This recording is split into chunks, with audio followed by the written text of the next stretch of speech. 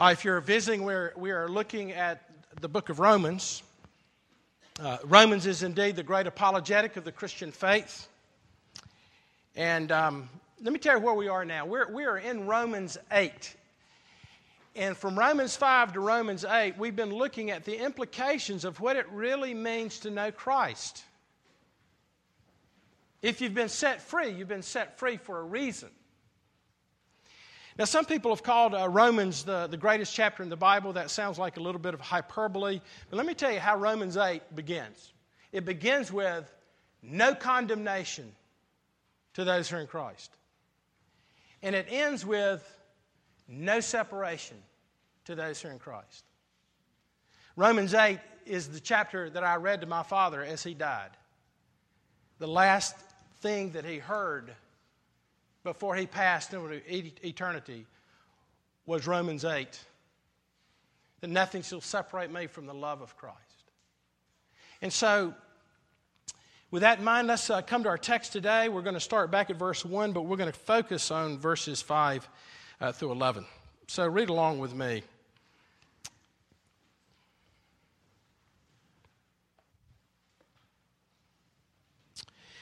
There is therefore no condemnation for those who are in Christ Jesus. For the law of the Spirit of life has set you free in Christ Jesus from the law of sin and death. For God has done what the law, weakened by the flesh, could not do. By sending His own Son in the likeness of sinful flesh, and for sin, He condemns sin in the flesh, in order that the righteous requirements of the law might be fulfilled in us, who walk not according to the flesh, but according to the Spirit. For those who live according to the flesh set their minds on things of the flesh. And those who live according to the Spirit set their mind on things of the Spirit.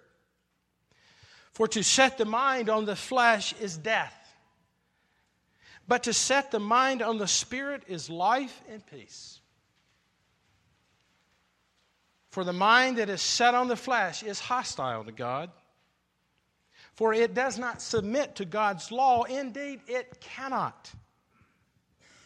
Those who are in the flesh cannot please God. You, however, are not in the flesh, but in the Spirit. If, in fact, the Spirit of Christ does not belong to Him. But if Christ is in you, although the body is dead because of sin, the Spirit is life because of righteousness. If the Spirit of Him who raised Jesus from the dead dwells in you, He who raised Christ Jesus from the dead will also give life to your mortal bodies through His Spirit who dwells in you. This is God's Word. I was channel changing, flipping, surfing, whatever you call it, this past week. And I came upon an interesting movie. It was kind of a B movie. But it had a very interesting story line. It's about a man who grew up in a blue-collar neighborhood in New York. It was an Italian neighborhood. But he was a unique man. He was very ambitious. He had a vision for his life. He had a gift, and he had a strong sense of calling. He didn't look down on his station in life. And he didn't look down on all of his friends who were satisfied with the status quo of working from 9 to 5 days a week. But he had a calling. And he wanted to move beyond the neighborhood. Of course, the majority of the people thought that he was a dreamer, that nobody ever makes it. And his wife was bothered because she didn't know why he just didn't want to go bowl on Friday night. And you don't need to be investing this money in this endeavor. We just need to keep our place. And the man who played the part, I don't know who the actor is, he was a very good actor. He brought you into his own sense of conflict. One of the great moments in the movie, and the whole movie, of course, is revolving around this man's sense of loneliness, but he has no one to talk to about his desires and his dreams, and what he sees and what he understands is his own sense of calling and his gifts. And so he's outside, he's in his suit, and this takes place in the 50s, but it's raining, it's pouring down raining, and he's on his knees, and he's crying out because there's no one to listen. And then somebody moves into the neighborhood, and they were from a different culture. And they were next door neighbors, and this person begins to sense this man's calling. And so the rest of the movie develops around the relationship between the person who sees this man who has this great sense of calling and encourages him to get where he needs to go. What she saw in him was a mindset that she was certain of that he would make it. Now here's the sad part of the movie, is I didn't get to see the end of it. And I don't remember the name of the movie. So there you go.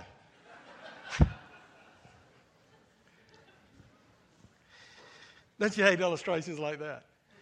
But what it did do is it gave me something to talk to you about, because this is exactly what our text is about. Our text from verses 5 to 11, very important for everyone here in this room, because it's talking about the difference between the mindset of an unbeliever and the mindset of a man or a woman who's met Jesus Christ. A person who has grasped the magnitude of the new life that they have, that they've entered into the kingdom of God, and they want to move out of the neighborhood, so to speak, versus the 9-to-5 Christian who's fine with 9 to 5. And they believe in Christianity. But the difference is one is regenerated, made alive, and is on the venture of the kingdom of God, and the other lives in the neighborhood of truth and freedom, but never want to wander away from the neighborhood. So there's two different mindsets that are in our text, particularly in verses 5 through 8, that I want us to look at. But let me tell you why we don't think about that too much anymore. And I've thought a lot about this, especially in evangelicalism. And if you don't know what evangelicalism is, it tends to be Protestantism that believes the Bible. That what's happened in the last 50 to 100 years among us as evangelicals is we don't talk about two different mindsets. We basically say there are three mindsets. And one mindset is the mindset of those of you who are here today that you're not that interested in Christianity. You happen to be here, somebody brought you here, or maybe you're a seeker, but you're not a Christian. Your mindset's at a different place. But then there's two other categories that has developed in evangelicalism, and one is the mindset of what we call the carnal Christian. And the teaching is basically this, that you can be a Christian, but you're not that interested in it. It has no net effect in your life. And then, of course, we believe the third category is the really spiritual people, the people who've been touched by God. I was told that when I've been a Christian about 5 or 6 years, and I had relatives who got a little concerned about me because I was interested in these things. And they said, well, you got a second touch of grace. Or you're into the victorious Christian living. Or there are those who believe in the second baptism of the Holy Spirit. Now, I know there's controversy about that, but I believe this. I believe there is one baptism. There's a baptism into Christ, and when He baptizes you, you're either growing in the Holy Spirit, growing in the realities, or you're either quenching or grieving the Holy Spirit. But there is no such thing as a carnal Christian. None.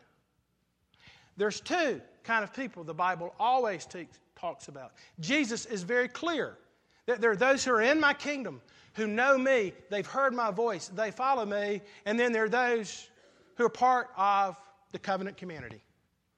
And then, of course, there are those outside the covenant community, those who don't go to church. How did this happen? And again, I'm trying to lay some theological spade work here because you see, it's my responsibility as your pastor and as a minister of the gospel to get you to think about what your mindset is. But you see, if you think there's the middle one, that you can be carnal, I asked Jesus into my life as Lord, but I know I'm just not that interested in Him. Let me tell you where that came. But you see, if you think that's the way, there's three people, then you can get to, well, I'm that one versus the other two. I mean, seriously, maybe the reason your marriage is not what it ought to be is maybe you're not saved. Maybe you don't have the Spirit of God in you. Maybe you know all about evangelical stuff. But this is definitely not what our text is teaching. In fact, there are conditional clauses that are in our text about this is true of you if these things be true. Again, the reason we'll say this is not, God wants to always confront you to bring Him to Himself. He doesn't want to confront you so you go, I'll feel terrible about myself again. No, the goal is to move us toward Christ. But why did this happen? Why did this happen? Well, let me tell you what the Reformation was about. The Reformation was started by two major figures, Martin Luther and John Calvin.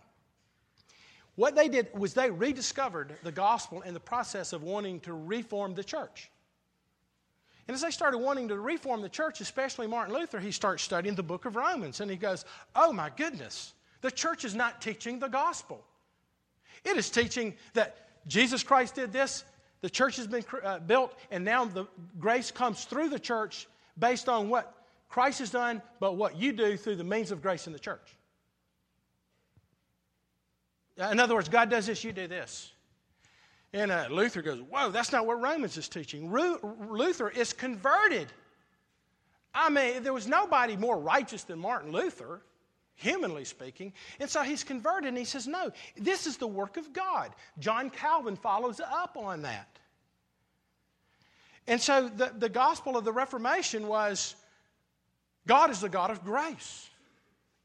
And He calls dead people, and He makes them alive by the regenerating work of the Holy Spirit. And then He enters them into the kingdom of God, and they live lives that are submitted to Christ. Well, about one generation later, there was a gentleman named Jacob Arminius, who was born in the year 1560, and he lived to 1609. Well, he didn't like this because he understood that what Luther and Calvin were saying was that, and listen to this, that Christ didn't die for everybody. He did not like that teaching that Christ accomplished the work for the elect, for those He chose. And so we began the seeds of moving toward what is broadly believed in America today, and that is this, that God has done what He can do. He has sent His Son. He has done His part of the bargain. But in order to get away from these doctrines of grace and the doctrine of election and God choosing people, He said that Christ died for everybody, but it's those who believe who will be saved. And ladies and gentlemen, there's a huge difference in that, because what that leads to is this, and there's one of two ways of believing this. It has everything to do with you. It has everything to do with what it means to live a Spirit-filled life versus being dead in your sin. And that is this. Here's what is called Arminianism. And for y'all that are visiting, I hardly ever get into all these terms. But this is what we're bucking up against. But here's what Arminianism teaches. That, Jesus Christ died on the cross. I believe that. Therefore, I'm saved. And so your salvation is based on your belief. Your salvation is based on what you do. But that is not what Romans teaches.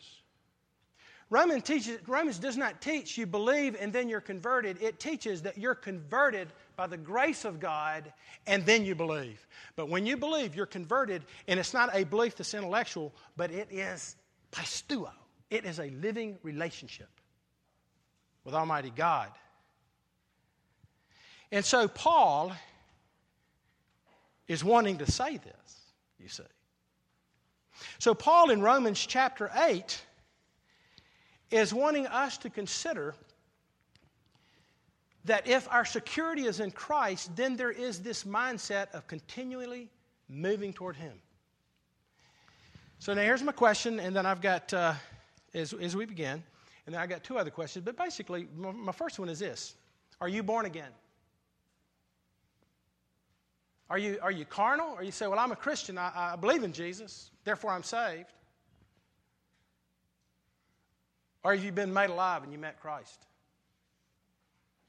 You've been born again. Like, I didn't exist until my mom and dad. Well, we know that story. We're all here, right? You didn't ask to be here, but you're here. You're born. You know why you're born? It had nothing to do with you deciding, I'm going to get in my mother's womb. I didn't ask to be here. You didn't ask to be here. I didn't ask to be white. I didn't ask to be a Southerner. You didn't ask to be born where you were. God has set the parameters. I want to tell you, it's even more that way in your salvation because you're dead in your sin. So here's the two things I want us to look at before we come to the Lord's table. Doesn't it make sense to you that if God saves you, that He wants you to know it? Right? You're not struggling to be free. We talk about this, struggling to find freedom. But you're absolutely free to struggle. You're absolutely free. God wants you to know you have eternal life. And so the question ends up being, then how would I know that? How do I really know? Because sometimes I don't feel so much like a Christian. I'm not sure if I'm a believer. How could I treat my wife the way I do? How can I treat my husband? How can I go, no, I'm not going to do what you want me to do. I'm just going to buck against you. Or you who are children who know Jesus Christ, maybe you're teenagers and you're just starting to deal with your sexual, you're growing up and you're going, wow, what's going on with me? And you love Jesus and you're not a kid anymore, but you're growing up and you're going, man, what is going on? And man, do I really know Christ? Because I have these things going on inside me that never went on beside me before. But I'm telling you that God wants you to know in all your brokenness and living in a fallen world that you are His. And so the way we know that is two things, and that is this. How do you know? Number one, what is your mindset? What is your mindset, friends? And then secondly, we learn what determines that mindset. What is your mindset on? I mean, here's this guy. He has this vision. He has this calling. He wants to do it, and only one person saw it. He wants out of the neighborhood. He doesn't want to stay in the status quo. Well, what is your mindset? Well, notice what he says in verse 5 through 8. I want you to look at the text, please. This is God's word. For those who live according to the flesh set their minds on things of the flesh. But those who live according to the Spirit set their minds on the things of the Spirit. For to set the mind on the flesh is death, but to set the mind on the Spirit is life and peace. For the mind that is set on the flesh is hostile toward God, for it does not submit to God's law. Indeed, it cannot. Is that pretty clear? Figure out what your mind's set on. It's either set on the flesh or it is set on the Spirit. It is set on the things of this world at a horizontal level, or you begin to see everything at the horizontal level from the context of what rules it, which is the reign of God through the power of the Holy Spirit in the resurrected Christ. Very important. Why is Paul talking about this? Well, Paul has been having to answer that people are saying, oh, so what you're saying is if you believe in Jesus, if you've already paid for everything and every sin, past, present, future, then you can just be carnal. You can be a carnal Christian. You can just live how you want to live. And so Paul in Romans 6 says, no, that's not it. Because you see, A person who is elect, chosen of God, covenanted by God the Father in Christ before the world began, Ephesians chapter 1. When he died for specific actual sins. Your sins. If you're a Christian, past, present, and future, they were laid upon Christ. He didn't die for the idea of sin. If you're a Christian, He died for your actual specific sins. He died for you by name. And they were laid upon Christ, and there was a real death, and there was a real burial, and your sins were buried. And through Christ's resurrection is a sign that we were united not only in His death, but in His resurrection. That's what Romans 6 is about. You can't go, well, okay, well, whatever. I'm a Christian and Jesus died for all my sins because I believed it and asked Him into my life. No, you're not a Christian if you think that way. You're just not. Well, then the Jews at this point, a lot of the moralists are saying, well, then what was the point of the whole Old Testament? What is the point of the law? And he says, well, the point of the law was that God is good, and so He gives us laws. But because he says in Romans chapter 2, Romans 8 verse 2, he says, but what the law could not do and help us because of weakened in our flesh, because of our sin, God does something different. He sends His Son that we might be united to Him so that we might have life and life in the Spirit. So now He's shifting this whole argument away from, hey, look, it's not about law keeping. That's legalism. It's about a relationship with Christ who kept the law of God because He wasn't like us. But now that we're married to Him, we're one with Him. And now guess what? We can keep the law. Let me tell you what He's saying.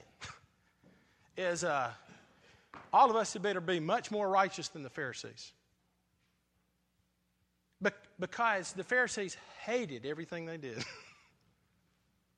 And so here's what the law is like. The law is like, according to Romans 7, verses 1 through 4, the law was kind of like a woman who's married to a bad husband.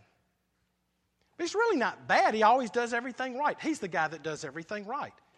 And so all he can do is criticize his wife for what she does wrong. Because when she does what's right, she can't go, oh, that's wonderful. You did such a good job, because she's supposed to keep the law. But Paul says in Romans 7 that when Christ died, we died with Him. And just like a woman who's married to a mean, stiff guy, when he dies, she can be married to another. And then she gets to marry the good guy. And so he loves her. He accepts her. No matter how much she goofs up, he loves her, accepts her. And then all of a sudden her life is being transformed, not by law, but the relationship with this man who is kind and gracious and good and faithful and loving. That's what Paul's getting at. Notice what Paul says here about the unbeliever. He says several things about the mindset. He said, first off, there's the mindset about his thinking. His thinking is all wrong. What does he say in verse 5? He says, they set their mind on things of the flesh. The word here, flesh, is sarx, and it's really talking about an unregenerate person. And there's an unregenerate person, their mind's set on unregenerate stuff. They're not that interested in the things of God. It could be pornography. That could be the flesh, right? Your mind's set on pornography. Your mind's set on video games. Your mind is set on your business and success. Your mind is set on, will my wife ever love me? Will my husband ever love me? Will Redeemer ever be what it ought to be? Your mind is set on things that are horizontal. But your mind could also be set on things that are horizontal because you choose a religion that's not the right one. You can be a religious person. You can be a reformed person. And you love reformed books. You love reading about election. Oh, that a boy, how you tell those Arminian people. How about election? Yeah. But that's the flesh. One of the worst things out there is hyper-Calvinism. A lot of us are really, when it gets right down to it, best hyper-Calvinists. We believe God's sovereign, but it's not affecting anything in our lives. But what is the mindset of a person, of a believer? It says that his mind is set on things of the Spirit. And what does that mean? It means you like being with Christians. I've had some of y'all tell me, and I can't remember who you are, but man, I like being with pagans a lot more than I like being with Christians. I'm like, seriously?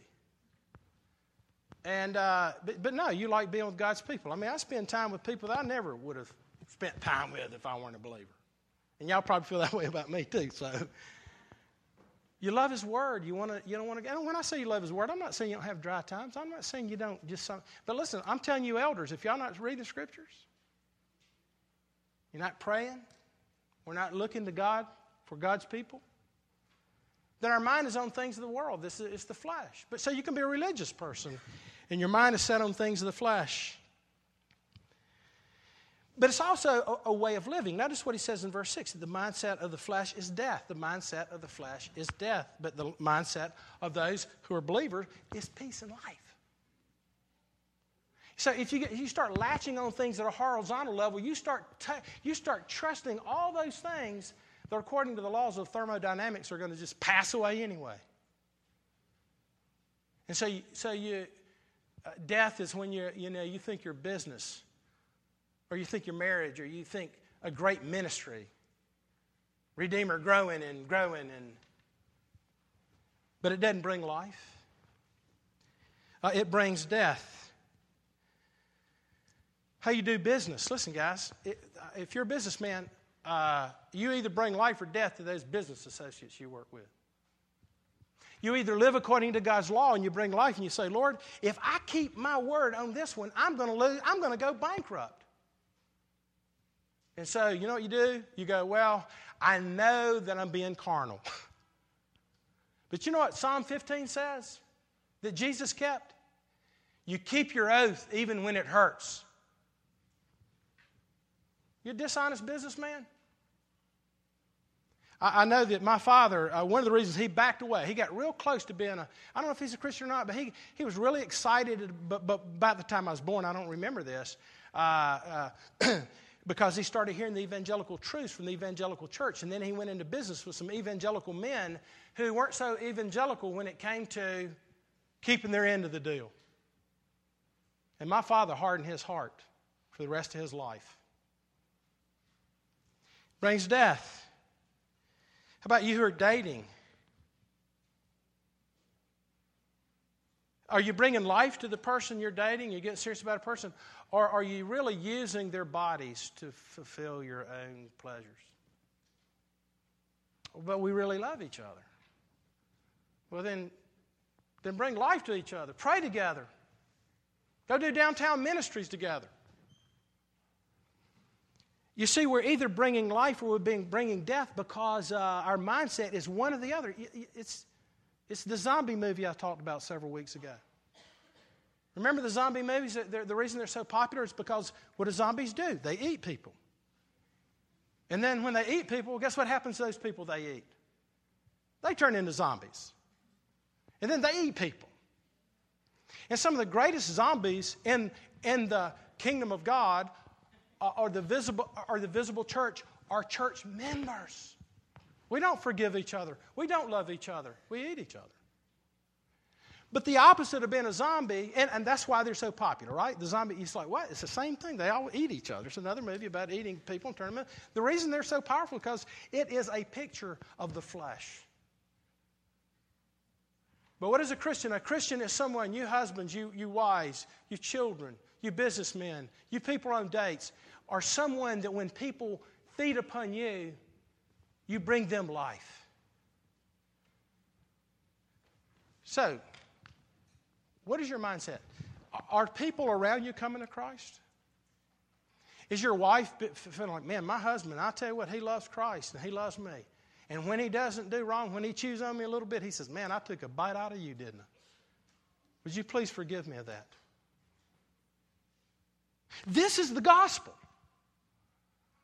The mind that is set on the things of the flesh is death, but the mind set on the things of the Spirit is life and peace. And what is the peace talking about? It's saying you're not at war with God. Look, a Christian he eats every day, and he's not worried about the curse and wrath of God. He goes to ball games. He hangs out with friends, and he is alive. He'll never be condemned. Well,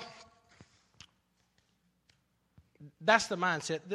The last thing I want to look at is what determines that mindset? Right? Would y'all agree with that? That's what that text is saying. Whatever your mind's set on, you want to find out if you're a Christian or not, what do you think about all the time? This was not fair, that person did this to me, or I don't really believe the gospel anymore. Or you started out for a while and it seemed like it was great and you're going, man, I don't know if I believe this anymore. And so you begin to move away from reading the scriptures and being with other Christians. Matter of fact, if you quit coming to church a lot, I'm worried about you because you're not doing well. So, where's your mindset? But what determines that mindset? Look, real quick, verses 9 through 11, and then we'll look at this and we'll come to the Lord's Supper. Notice what he says. But you, here's the contrast. You, believer, you're not in the flesh, but in the Spirit, if in fact the Spirit of God dwells in you. Anyone who does not have the Spirit of Christ doesn't belong to him. But if Christ is in you, though the body is dead because of sin, the Spirit is life because of righteousness. And if the Spirit of him who raised Jesus from the dead dwells in you, he who raised Christ Jesus from the dead will also give life to your mortal bodies through his Spirit who dwells in you. What is the difference? The difference is this. He says, I'm convinced of this. You're not of the flesh, but you're of the Spirit if the Spirit of God dwells in you. And there's kind of a past, present, and future to that. What is the past? Well, we're united to Christ. When he died, we died with him. That's what he means here when he talks about, he says, but if Christ is in you, although the body is dead because of sin, the Spirit of life is because of righteousness. What that means is that I'm a Christian, but I still have this body of death. But God has made me alive in Christ, in the present. And so, you're made alive. Your nature's been changed. And because your nature has been changed, because of what God has done, because of the work of the Holy Spirit, then one of the great signs of being a believer is what he says here in verse 11. And we'll close on this. That if the Spirit of him who raised Jesus from the dead dwells in you, he who raised Christ Jesus from the dead will also give life to your mortal bodies through his Spirit who dwells in you. Let me say this, and then let's close. One of the great signs that the Spirit of God is dwelling in you is not sometimes that you feel victorious. Because Paul very clearly in Galatians chapter 5 says that the Spirit wrestles with the flesh and the flesh with the Spirit. That the fruit of the Spirit is love and joy and peace and patience and kindness and gentleness and long-suffering. All these things. And how do those things usher forth? They're ushering out of the conflict we have with our own flesh. So reformers say that we're in the already and the not yet.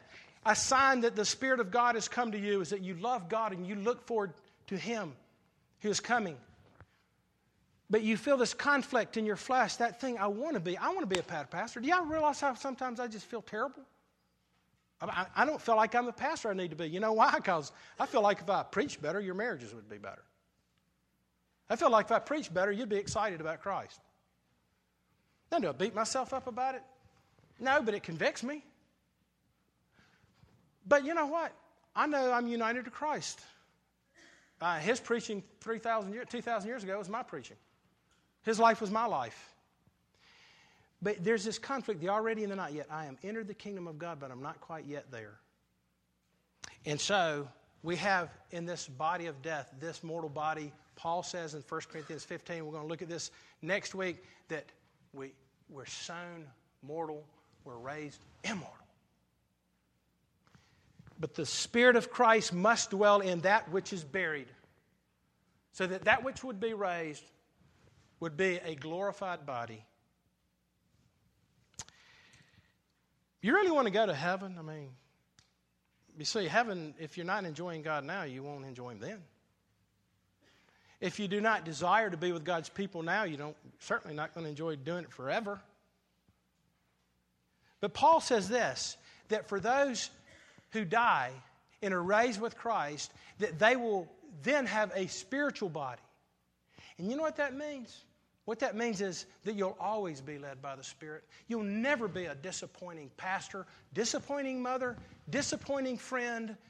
You won't be hiding from everybody like we all do here on this planet. You know why? Because then you will always be led by the Spirit. Is that your desire now? That you look forward to that day when you'll no longer sin against Him because you love Him so much now. That's the mindset of a believer. Let's pray together. Lord, we can't make ourselves believe, and yet you're willing for anybody that's here that wants to submit their lives to Christ and come to you, they can know that power this morning of forgiveness and life and hope.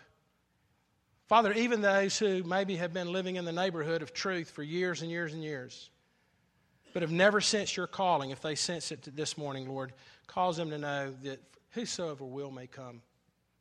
There's no one here this morning that doesn't not have to know the grace of God and the love of Christ. For your word teaches that whosoever will may come. And so, Lord, would you convert people this morning to know the joy of the forgiveness of sins and the life that is in Jesus Christ. We ask these things in your name. Amen. If those helping with communion would come forward.